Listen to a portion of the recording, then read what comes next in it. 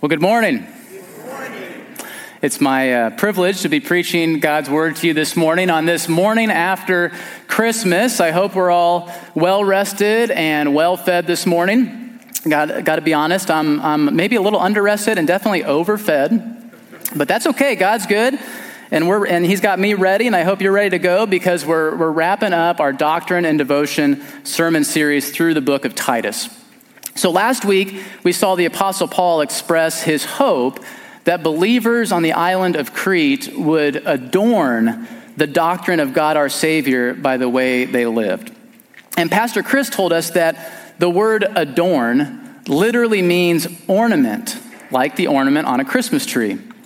And so what Paul's saying is that the lives of Christians should make the gospel of Jesus Christ seem beautiful and attractive to others. That when unbelievers look on the lives of Christians, they should be drawn to the Lord. So last week, Pastor Chris urged all of us to ask ourselves, is my life an ornament for the gospel? Am I attracting people to the gospel by the way I live? And that same question, or really theme, is at the heart of our passage again this week. So Paul just moves from the context of the household relationships that he was describing in chapter 2, and he moves out to a more public context of how Christians should act and interact in the world. But the question is really the same. Does my life as a Christian adorn the gospel? Do I attract others to Christ, or do I repel them from Christ by the way that I live? So this week I thought I would look into some data to see how the American church is doing in this area of attracting or repelling. What I found was disappointing, but I must admit not all that surprising. So just 2 weeks ago, Pew Research Center published a study which found that 63% of Americans identify as Christian, which is down from 78% in 2007. The percentage of Americans who say they pray daily is down to 45% from 58%. The percentage who say they pray seldom or never is up to 32% from 18%. The percentage of Americans who say that religion is very important to them is at 41%, but that's down from 56%. And the percentage who say that religion is not at all important to them is up to 33% from 16%. Not good trends, but again, I wasn't really surprised by them, and I would imagine that most of you are not surprised by them either. I would imagine that most of you have had this sense that Christianity has been in decline in this country for some time. But that still doesn't answer the question of why. So why is the practice and influence of Christianity in decline in this country? And of course, there's lots of possibilities for this, lots of possible answers. We can't exactly pin it down to just one thing that we know is the cause. But as I looked at the survey data, one thing really caught my attention. And that is that evangelicals are far more likely to blame the culture for these trends, whereas non-religious people are far more likely to blame Christians. Specifically misconduct by Christian leaders. And so Christians, we tend to blame others for the decline of Christianity in this country, and others tend to blame Christians for the decline of Christianity in this country. So then I got to thinking, we're going deep this morning, I hope you're ready. What exactly do non-Christians think of Christians?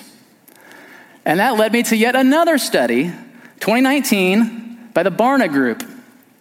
And it found that non-Christians were far more likely to describe evangelicals. Now, evangelicals, that's the group of Christians that we are in this room. That includes us here at Harmony.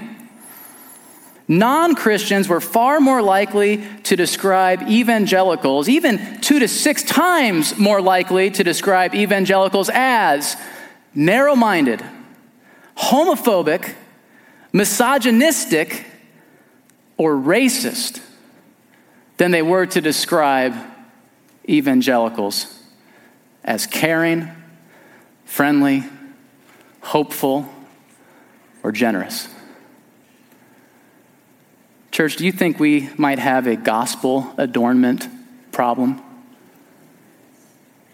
I think the author of the Barna Study put it well when he said, of course, it's most important that Christians of all traditions, evangelical or otherwise, concern themselves with the reputation of Jesus, not merely the perception of evangelicals. And I can say amen.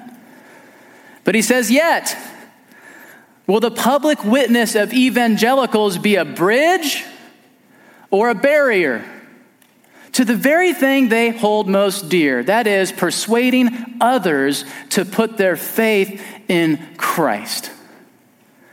And he says the findings strongly suggest that the perceptions of evangelicals are far more barrier than bridge on the road to gaining a hearing for the gospel. So brothers and sisters, I think we have some soul searching to do this morning. But that's okay, because God has a good word for us. I hope you feel the weight of those findings that I just shared with us, but I hope you are expectant to hear what God has for us in Titus chapter 3. So Titus chapter 3 is where we're going to be. If you haven't already done so, please turn in your Bibles there. Titus chapter 3. Last week in chapter 2, we saw Paul lay out what gospel adornment looks like in certain types of relationships. And here in chapter 3, he extends this theme outward to the public life of the believer. And we're going to see in our passage that if you want to have a life that adorns the gospel, then your life must first be transformed by the gospel. So let's take a look at our passage, starting with the first two verses, chapter 3, verses 1 and 2. Paul writes, remind them to be submissive to rulers and authorities. The them is Christians, by the way. Remind Christians, the believers, to be submissive to rulers and authorities, to be obedient, to be ready for every good work, to speak evil of no one, to avoid quarreling, to be gentle, and to show perfect courtesy toward all people. All right, I've got to admit that first part, being submissive to rulers and authorities, it's really challenging for me. So I feel like there's a war going on inside of me when I read words like that, because on the one hand, it's my instinct to want to resist authority. Okay, that's just kind of how I am, I think. I know it's not just me, it's part of our fallen human condition, but it's also part of our American tradition. I mean, our country was birthed in a rebellion after all. And it's even part of our Iowan tradition. I mean, our state motto is, our liberties we prize, our rights we will maintain. And I read into that like, we're going to maintain them here, okay? So don't tread on me. And I love it. I love words like that. And I think like, if words of liberty were a love language, that'd be my love language. And I feel like when one of my rights is being infringed upon, or even less than that, if I just see a rule or a law that I think is stupid, I want nothing more than to resist, to protest, to stand up, to fight back, to not submit. But on the other hand, I am confronted by the very words of Scripture, the plain words, and it's right there. I am to submit to rulers and authorities. I am to be obedient. It's not just in Titus 3, by the way. It's in Romans chapter 13. It's in 1 Peter chapter 2.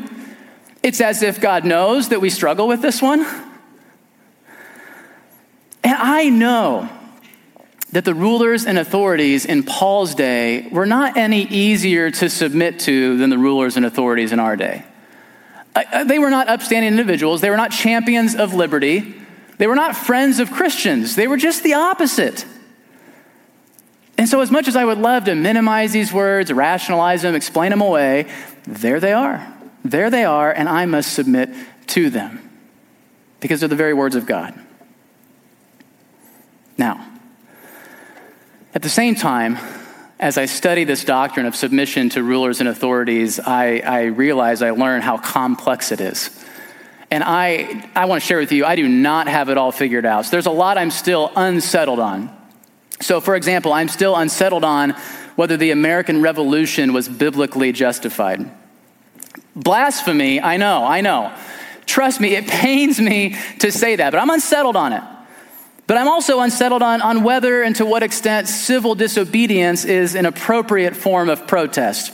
And I'm unsettled about whether you can or whether you might or where you might draw the line between a God-appointed legitimate government that you must submit to and an illegitimate tyrannical regime that you may be permitted to rebel against. These are the kinds of things that Christian thinkers write about and debate about and wrestle with, and I don't have answers for all of them yet. I am still unsettled on some of these things. I don't have answers for how every possible application of this could come into play in our lives.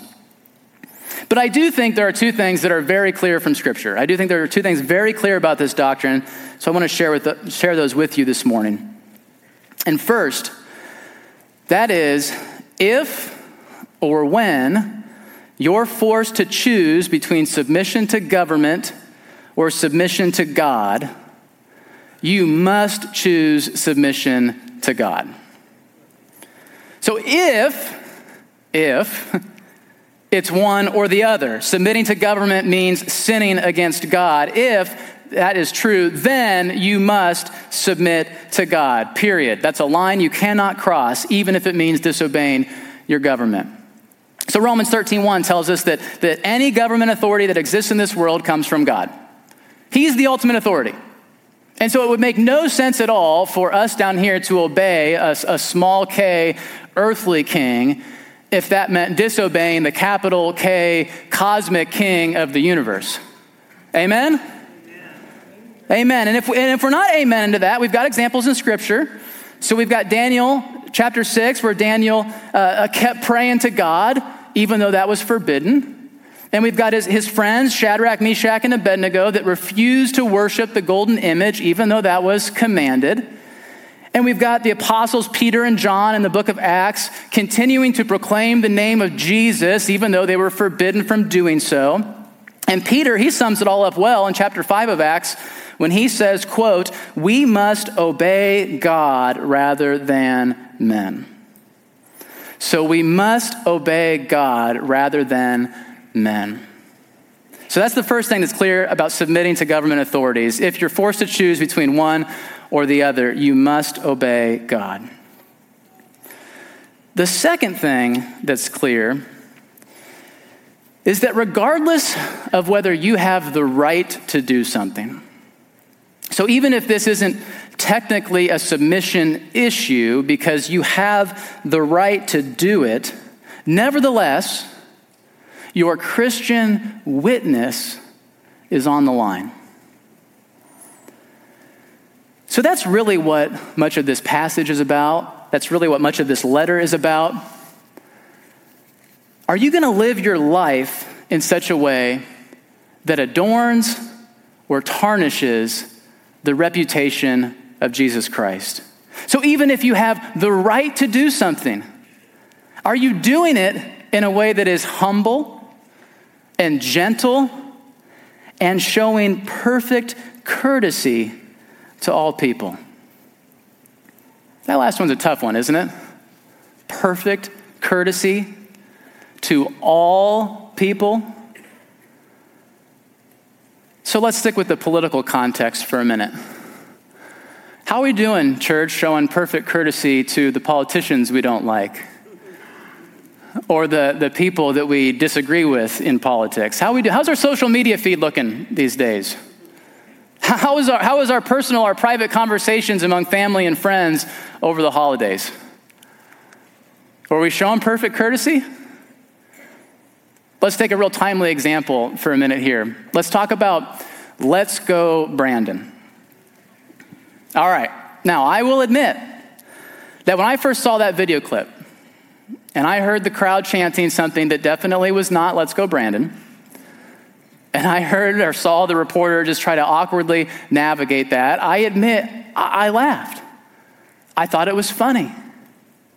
And I'll admit that even when I heard later that the conservatives had taken this up, political conservatives had taken this up as like a rallying cry, I kind of laughed along with them. I kind of thought, what a clever way to make a point. But then I thought about what that point actually is. And by the way, if you have no idea what I'm talking about, good for you. Don't even bother Googling it. Stay pure. Just know that it's something not kind toward our president. And so when I thought about what the actual meaning of those words are, and that conservatives were chanting, not just conservatives, Christians, chanting this at sporting events and wearing it on their shirts, I cringed. I cringed not because I'm any better than them. I'm not. I was laughing along with them, but I cringed because I couldn't help but think, this is not good for our Christian witness. This is not showing perfect courtesy toward all people. I mean, if you were face to face with President Biden, would you actually say those words to him? If you were chanting that at a sporting event, would you want people around you to know who you are, or that you're a Christian, or that you attend Harmony Bible Church? Would you even want that? Would they be seeing Christ in you in that moment? If this isn't your struggle, there's something for you too. So showing perfect courtesy extends far beyond politics, does it not?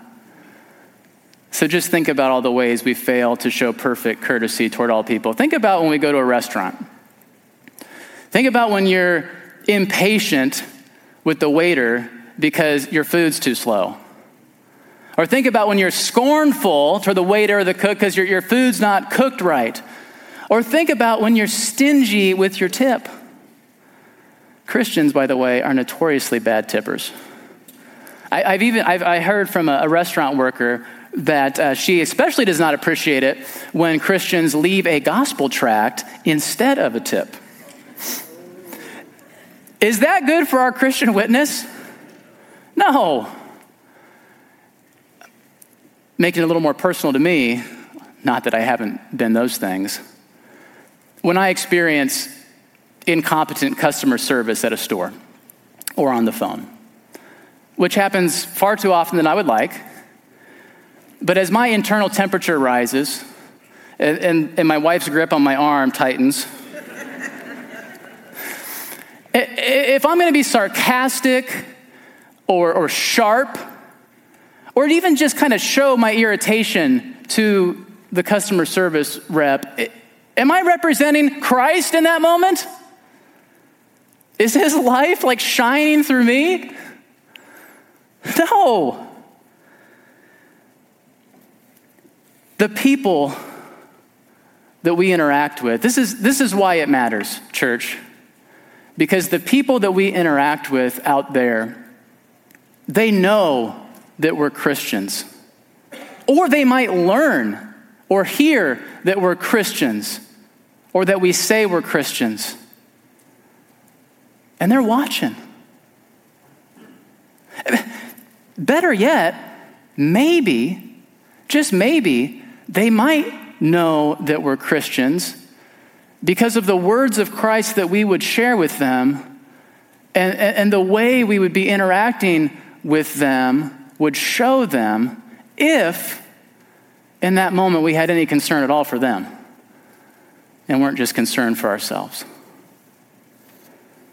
So church, when we in here interact with others out there, whether it's on social media or at the restaurant or at the store or wherever, the reputation of Christ is on the line.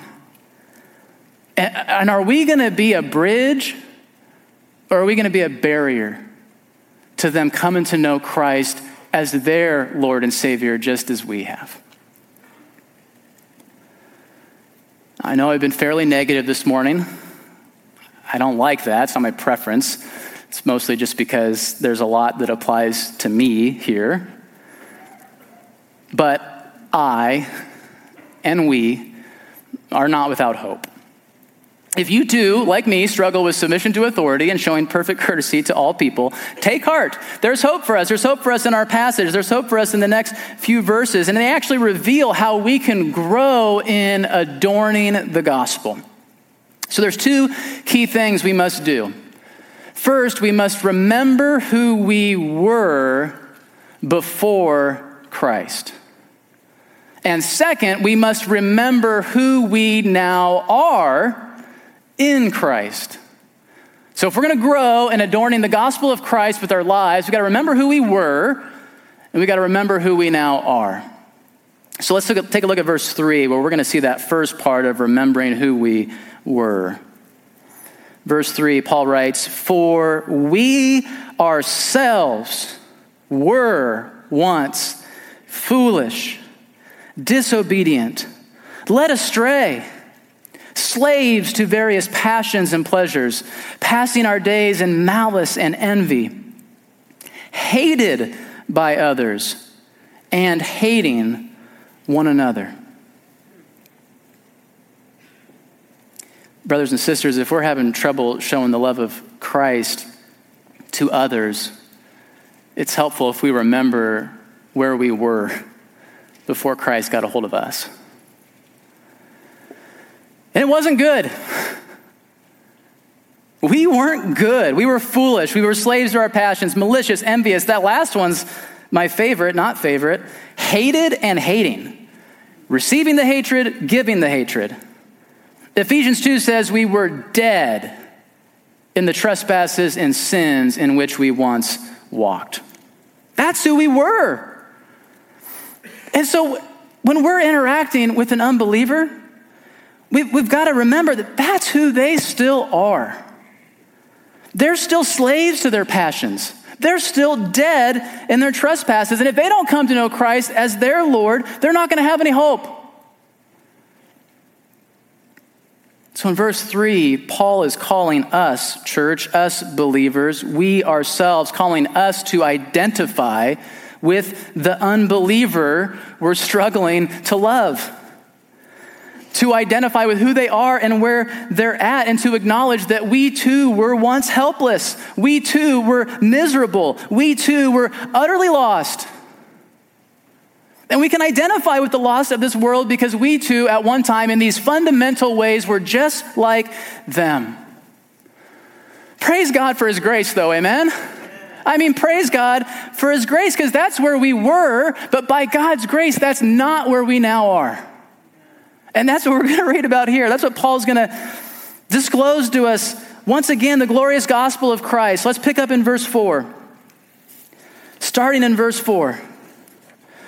"But when the goodness and loving kindness of God our Savior appeared, he saved us, not because of works done by us in righteousness, but according to his own mercy, by the washing of regeneration and renewal of the Holy Spirit, whom he poured out on us richly through Jesus Christ our Savior, so that being justified by his grace, we might become heirs according to the hope of eternal life. The saying is trustworthy, and I want you to insist on these things so that those who have believed in God may be careful to devote themselves to good works. These things are excellent and profitable for people." We could do a whole sermon series on just these 5 verses. I mean, there are rich treasures packed in here, and I don't have time to unpack every single one of them in the time we have left. But let's just look at some of these words again and let these truths sink in. So it says in verse 4, we learn that God is good and loving. His goodness and his loving kindness appeared. God himself, God the Son, took on flesh, was born a man. He appeared. We just celebrated that yesterday. How timely, how timely. He appeared, and he appeared to save us from that terrible state we were in that's described in verse 3. And he saved us not because of anything we did or because we're righteous or good, but only according to his mercy.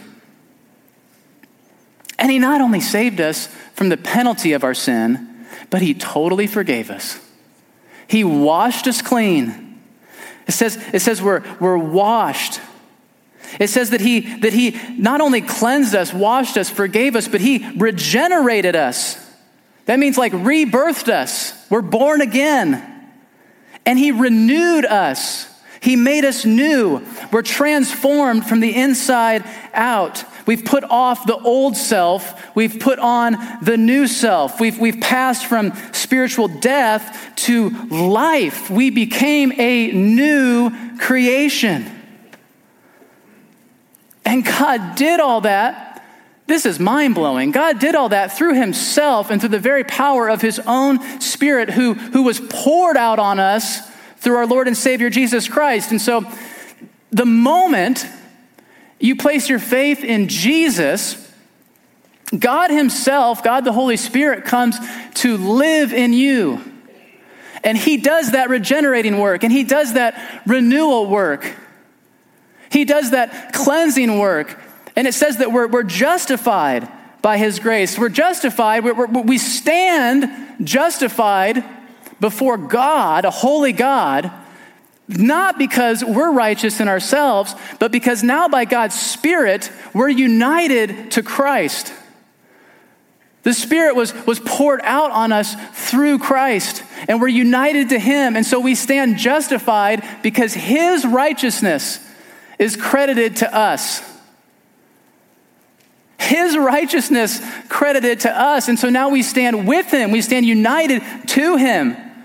And we stand alongside him as co-heirs, heirs of all the eternal heavenly blessings owed to Jesus because he earned them. And we get to receive them by God's grace because we're united to him in his Spirit. That's good news, amen? It is such good news. Paul says that's the trustworthy saying.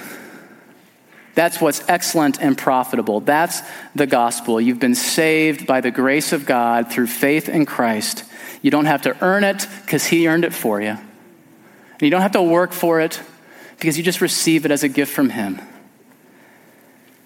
This is the gospel that saves, and this is what God's people, us, are to remember, insist on, be careful to devote ourselves to, so that we can be careful to devote ourselves to good works. You see, if we want to adorn the gospel of Christ with our lives, it starts with and continues on with being transformed by the gospel of Christ. And so we never get around the gospel. We never get past the gospel. Gospel adornment starts with, continues with gospel transformation. And when the gospel transforms us so that we can be a bridge to others instead of a barrier, it transforms us so that they too can come to know Christ as their Lord and be transformed by him. When we remember the gospel, we remember who we were, we remember who we now are, and when we remember that it's all because of God. It's all him. It's all his grace. And so, yeah, we get frustrated with people. And yeah, we look down on people. We get angry with people. And we're selfish. We're sinful people. But we've been called out of that. We've been saved from that. We were hated and hating, and we've been saved from it and called out of it because God now is in us, transforming us, and we are representing him to the world. 2 Corinthians 5 says that we are Christ's ambassadors, his representatives. And he, Christ, is making his appeal through us. So he transformed us so that we can be a witness for him of his grace and his mercy and his love to a world that desperately needs to know him. And we're able now. We're able. We're not dead anymore. We're alive. We're able to show the grace and mercy and love of God to others because that's what God showed to us. And so when our perspective changes, we know that when we see an unbeliever, when we're struggling to love an unbeliever, when we're judging an unbeliever, we shouldn't expect them to be righteous because we weren't either. And we wouldn't be now apart from God who lives in us. And if they're not a believer in Christ, they don't have God in them. They don't have the Spirit of God indwelling them and transforming them. So how could they be righteous? They're not made new. They're slaves to their passions. They're spiritually dead. And so we can and we should be gracious to the unbeliever, whether they're in the White House or the house next door. Because when we were just like them, God was gracious to us. And brothers and sisters, next to this great and glorious news, next to this gospel of Jesus Christ, everything is secondary. It transforms our perspective. It transforms our perspective of unbelievers. It transforms our perspective of each other. That's really what the rest of our passage is about, verses 9 through 11. It's how the gospel transforms us, not only in our relationships with outsiders, but our relationships with each other here, inside. It changes everything because we remember not only who we were and where we now are, and that helps us have love for the unbeliever, but we remember who we were and where we now are, and that helps us have love for the believer, for the brother and sister. Knowing and remembering that they too were saved by the grace of God, just like we were saved by the grace of God. And so now Paul's telling them, don't devote yourself to anything else other than this gospel. Avoid the foolish controversies. Avoid the dissensions, the quarrels over unprofitable and worthless things. And I could go on and list example after example of the foolish, unprofitable, worthless things that we in the church can devote ourselves to, but I'll spare us all that. I know you have rich imaginations and have lived these things yourself. But next to the gospel, everything else is secondary. It's the gospel that the world needs, and it's the gospel that we need. And you know what, church? The world is watching us, and it all matters how we live. It matters how we interact with them out there, and it matters for the gospel witness how we interact with us in here. Jesus himself prayed in John chapter 17 that his church would be one, even as he and his Father are one, so that the world would know that the Father sent the Son and loves them as he loves the Son.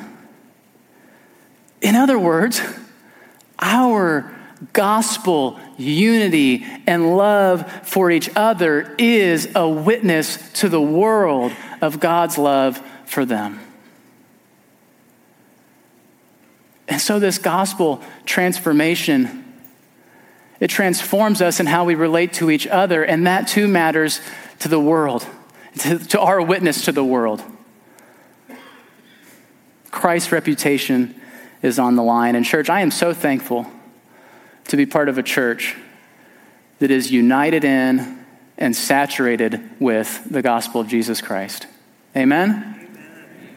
My prayer for us as a church is that we would always be united in the gospel and saturated with the gospel. And we would increasingly be transformed by the God of the gospel so that our love and unity and affection for each other would grow, so that our witness to the world would grow, and so that our lives would more and more be an adornment for the gospel of Christ. I pray that that is always true of Harmony Bible Church and is true in increasing measures in the years and generations ahead.